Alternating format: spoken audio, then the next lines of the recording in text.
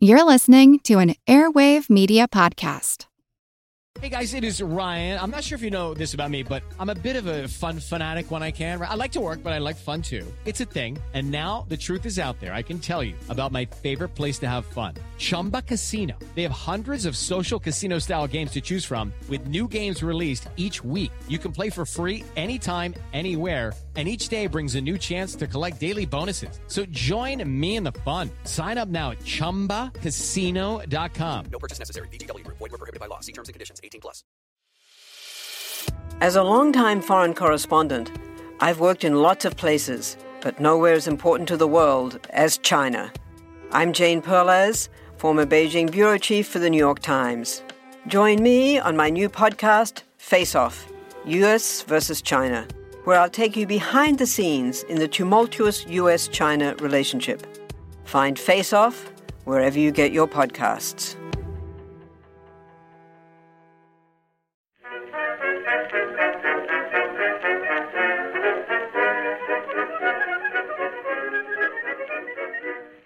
Hello everyone and welcome to History of the Second World War, Episode 60, Anschluss, Part 4, Operation Otto. Top Secret. 1. If other measures prove unsuccessful, I intend to invade Austria with armed forces to establish constitutional conditions and to prevent further outrages against the pro-German population. 2. The whole operation will be directed by myself. 3. The forces of the Army and Air Force detailed for this operation must be ready for invasion on March 12, 1938, at the latest of 1200 hours. 4.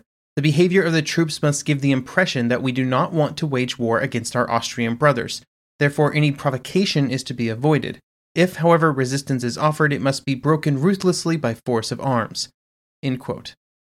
These were the orders given to the German military for the invasion of Austria, just a few days before the operation was to take place. At Army headquarters, frantic preparations would be completed, as orders were drawn up and distributed for an operation that just a few days earlier had never been properly considered or prepared for. The operation would be put under the command of General Frederick von Bock and his 8th Army. It would include the usage of the 2nd Panzer Division, which I believe is the first time that a Panzer Division would be used in something close to combat operations. The short time frame was forced upon the German generals by the fact that in Austria, Chancellor Schuschnigg had ordered that a plebiscite would be held on the 13th, a plebiscite that the German leaders felt would not see a favorable result, at least from their perspective. Along with all of the military preparations, political preparations were also being made. Hitler would write a letter to Mussolini on March 11th to fully inform him about what was about to happen, and to make it clear that he had no quarrel with Italy and no ambitions on any Italian territory. In Austria, Schuschnigg would be officially informed on March 11th at 5:30 a.m., so a day before the Germans planned to invade, that the Germans were preparing for the operation. The information on German plans came from two sources. The first was the Austrian consul general in Munich, who had sent the message, "Leo is ready to travel," which was the prearranged signal to be sent if the German invasion seemed imminent. The other direct indicator of the coming invasion came from the German troops that were massing near the Austrian border, along with their very noticeable troop movements. The third indicator of the possibility of an invasion would be far more direct and would arrive shortly after, when Franz von Papen would fly out of Vienna, bound for Berlin. As Papen left, a letter was delivered from Hitler that was addressed to the Minister of the Interior, Seyss-Inquart, and the Vice-Chancellor, Edmund Gleist-Horstnau, and they were to deliver it to Schuschnigg. Both Seyss-Inquart and Gleist-Horstnau were loyal Nazi Party members, and their goals were to see the German plans for the absorption of Austria being fulfilled. The letter that they were given was an ultimatum with one simple demand: a 2-week postponement of the plebiscite that was scheduled for the 13th. This seems like a simple demand, postponing the vote for a relatively short period of time, but it was both politically and personally difficult for Schuschnigg to agree. He had placed any hopes for his future as Chancellor of Austria, and most of the hopes of navigating Austria away from a union with Germany, on the results of the plebiscite, believing that it would show that the Austrian people were firmly against such a union. During the morning hours, Austrian reservists were mobilized and arms were distributed to the reservists and border guards and the police. These were steps in preparation for a possible military confrontation, but while they were ongoing, discussions were still continuing. Schuschnigg would meet with Seyss-Inquart and Glaise-Horstnau at 2 p.m. to try and find some other path forward that did not involve postponing the vote. When this proved to be impossible, at 2:30 p.m., news was sent out that the plebiscite was cancelled. Seyss-Inquart and Glaise-Horstnau, who were at this point very poorly informed of Germany's actual plans, which were still invasion, believed that when they obtained Schuschnigg's agreement for the postponement, they had achieved a great victory, and all of the problems were now solved. It was with this sense of victory that Seyss-Inquart would telephone Berlin, and specifically Göring, to tell him that Schuschnigg had given in to the demands. What we know of this phone call and its aftermath comes almost completely from Göring's testimony at Nuremberg, which is, of course, not completely reliable. But I will just give you his quote from this moment. Quote, "At this moment, I had an instinctive feeling that the situation had begun to slide and that here at last was that opportunity, so long and passionately awaited, to bring about a complete and clear-cut solution. And from this time onwards, I must take the responsibility for what now happened 100% on my shoulders. For it was not so much the Führer as myself who set the pace here and forced things to a decision even against his doubts." End quote. Now, we almost certainly need to consider this portrayal of events as deeply suspect, with Göring probably making himself, a bit bigger in the situation than he maybe was, and maybe gave himself too much credit for steering events. But we do know that Göring would continue to push towards a military invasion of Austria, an outcome that Hitler was certainly in no way against.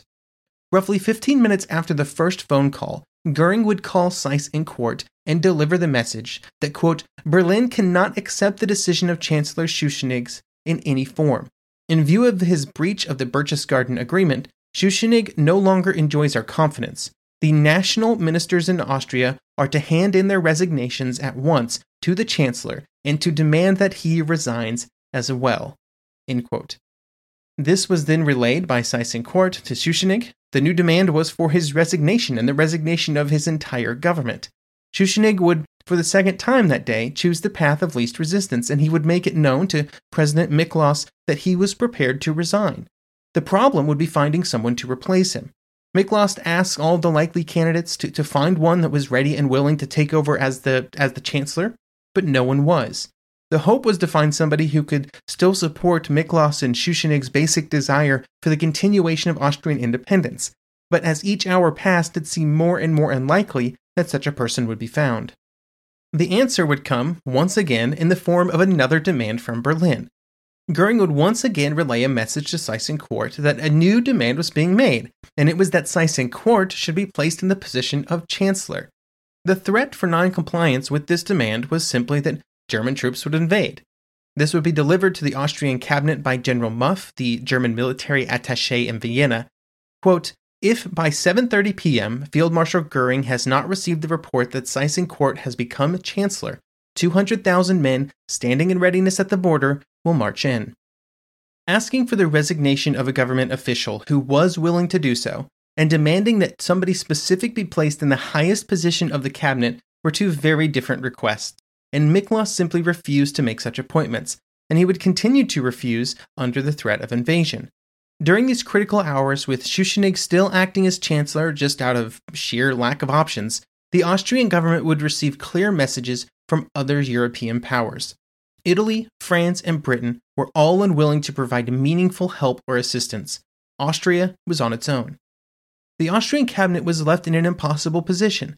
They could either resist against the Germans, a fight they were certain to lose without massive help from other nations, or they could just accept the inevitable. They would once again choose the path of least resistance, and Schuschnigg would provide a written order to the Austrian forces to withdraw from all border areas and to offer no resistance to German troops if and when they came over the border.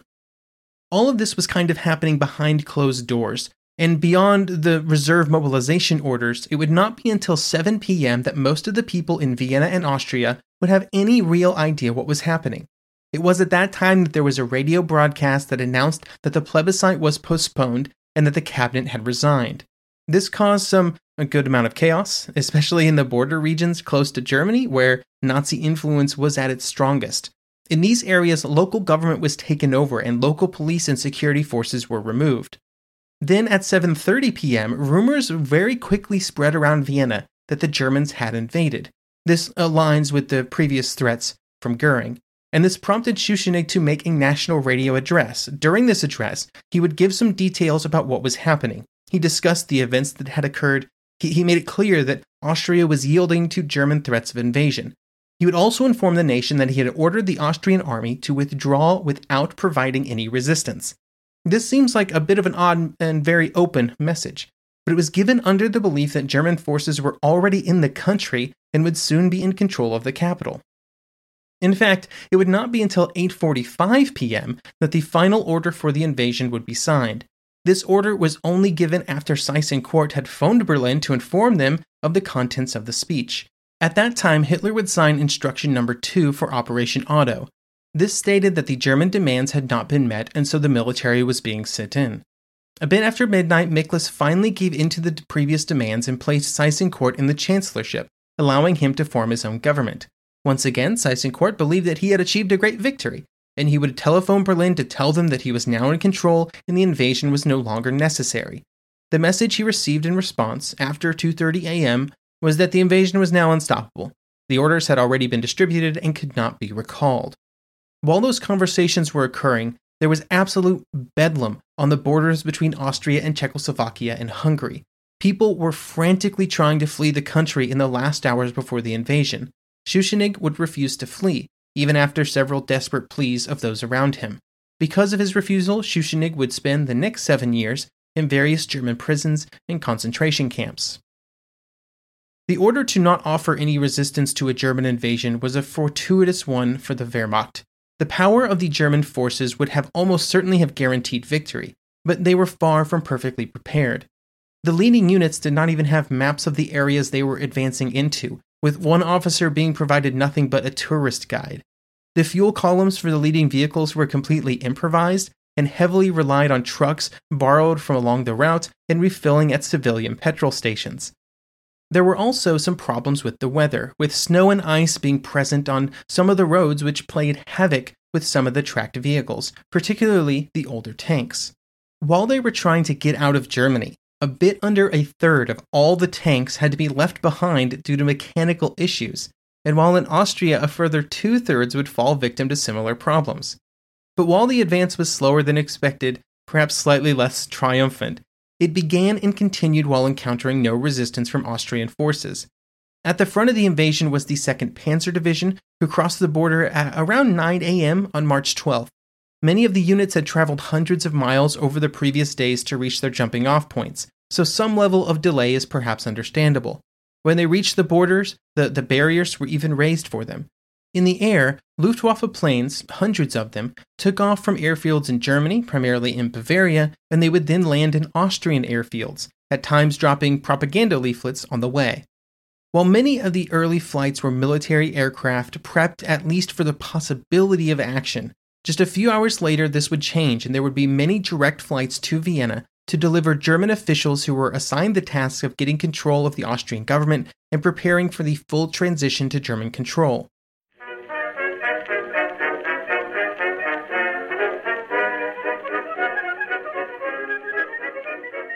eBay Motors is here for the ride.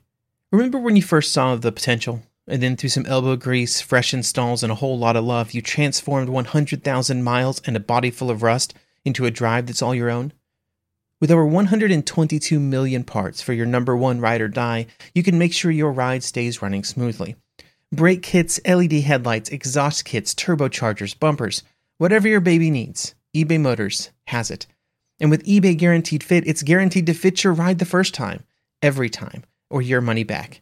Plus, at these prices, you're burning rubber, not cash. Keep your ride or die alive at ebaymotors.com. Eligible items only. Exclusions apply. Judy was boring. Hello. Then Judy discovered ChumbaCasino.com. It's my little escape. Now Judy's the life of the party. Oh, baby, mama's bringing home the bacon. Whoa, take it easy, Judy. The Chumba life is for everybody. So go to ChumbaCasino.com and play over 100 casino-style games. Join today and play for free for your chance to redeem some serious prizes. ChumbaCasino.com. No purchase necessary. Void where prohibited by law. 18 plus terms and conditions apply. See website for details.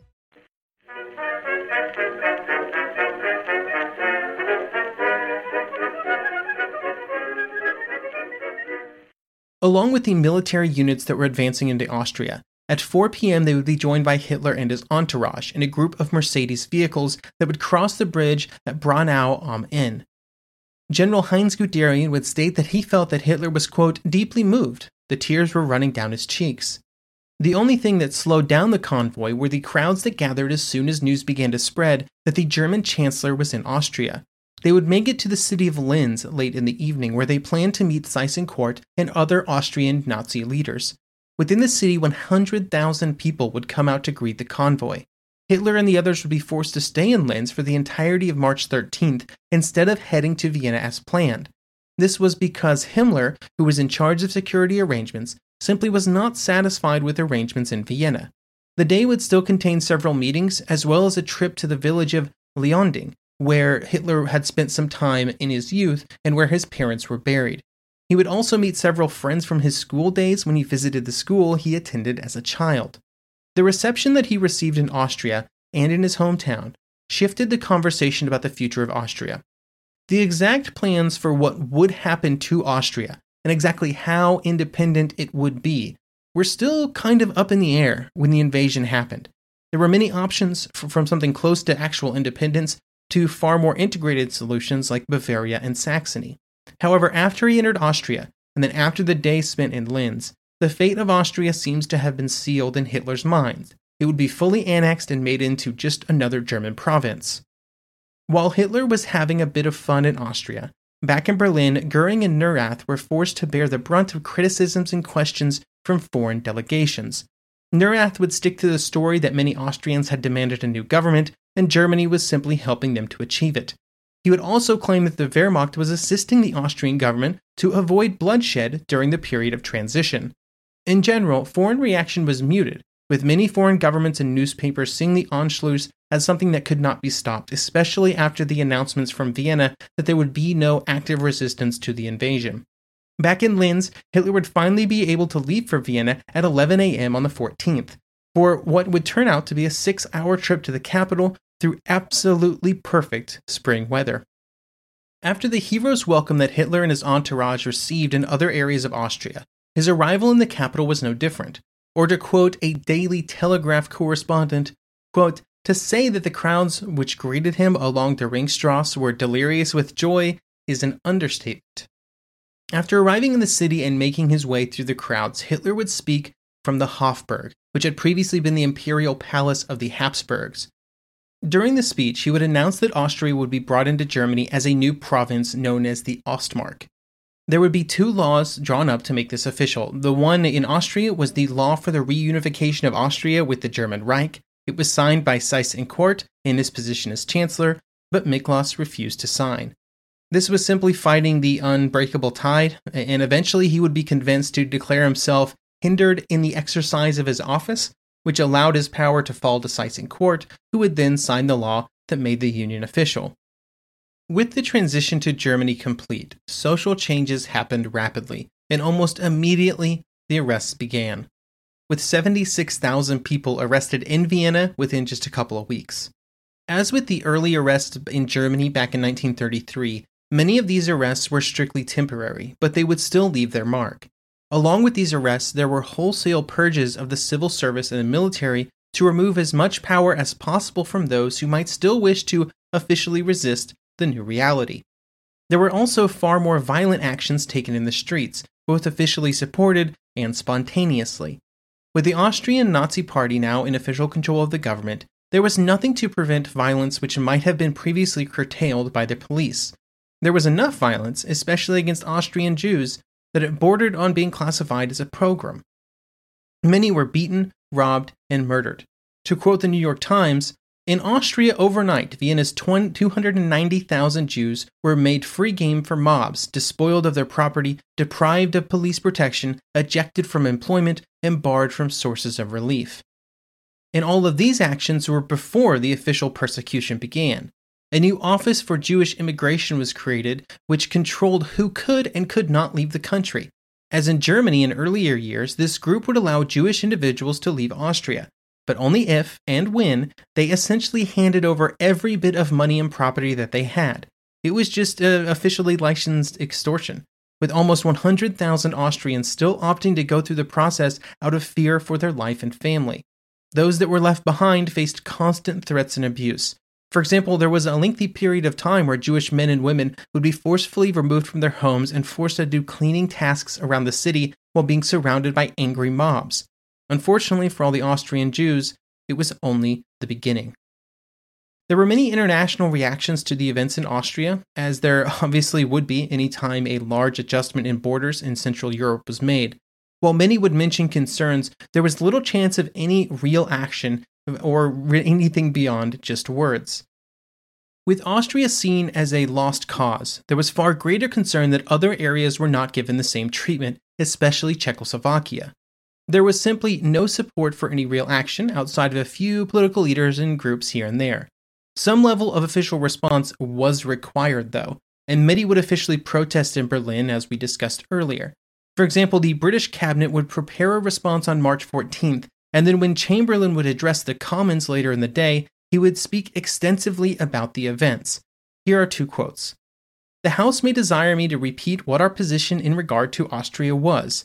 We were under no commitment to take action vis-à-vis Austria, but we were pledged to consultation with the French and Italian governments in the event of actions being taken which affected Austrian independence and integrity, for which provision was made by the relevant articles of the other peace treaties.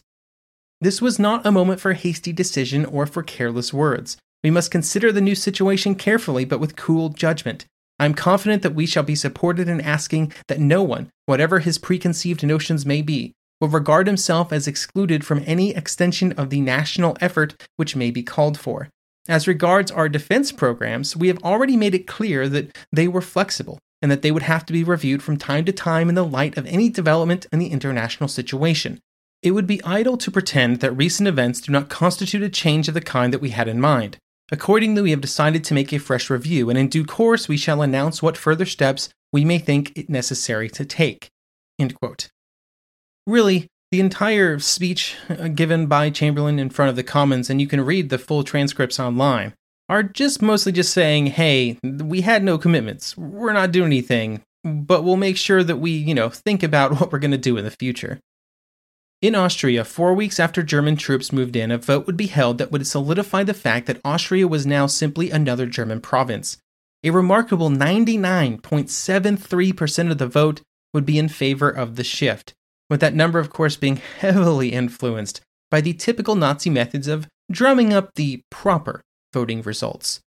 This will obviously be a topic we will discuss in the very far future in a much, much later episode, but I did want to mention a piece of the Declaration of Independence of the Second Republic of Austria, which would be published on April 27, 1945. Within the Declaration of Independence, the Anschluss would be described like this: "Instituted by military threat from outside and the terrorism amounting to high treason exercised by the Nazi-fascist minority, cunningly wrested from a helpless government, ultimately via military and warlike occupation of the country, imposed on the people of Austria, themselves reduced to helplessness." End quote. From the point of the Anschluss until the end of the war, Austria essentially just functioned as another area of Germany, the first expansion of official German territory since the end of the First World War, but it would not be the last. Thank you everyone for listening, and I hope you will join me next episode as we start a new series on the Third French Republic during the interwar years.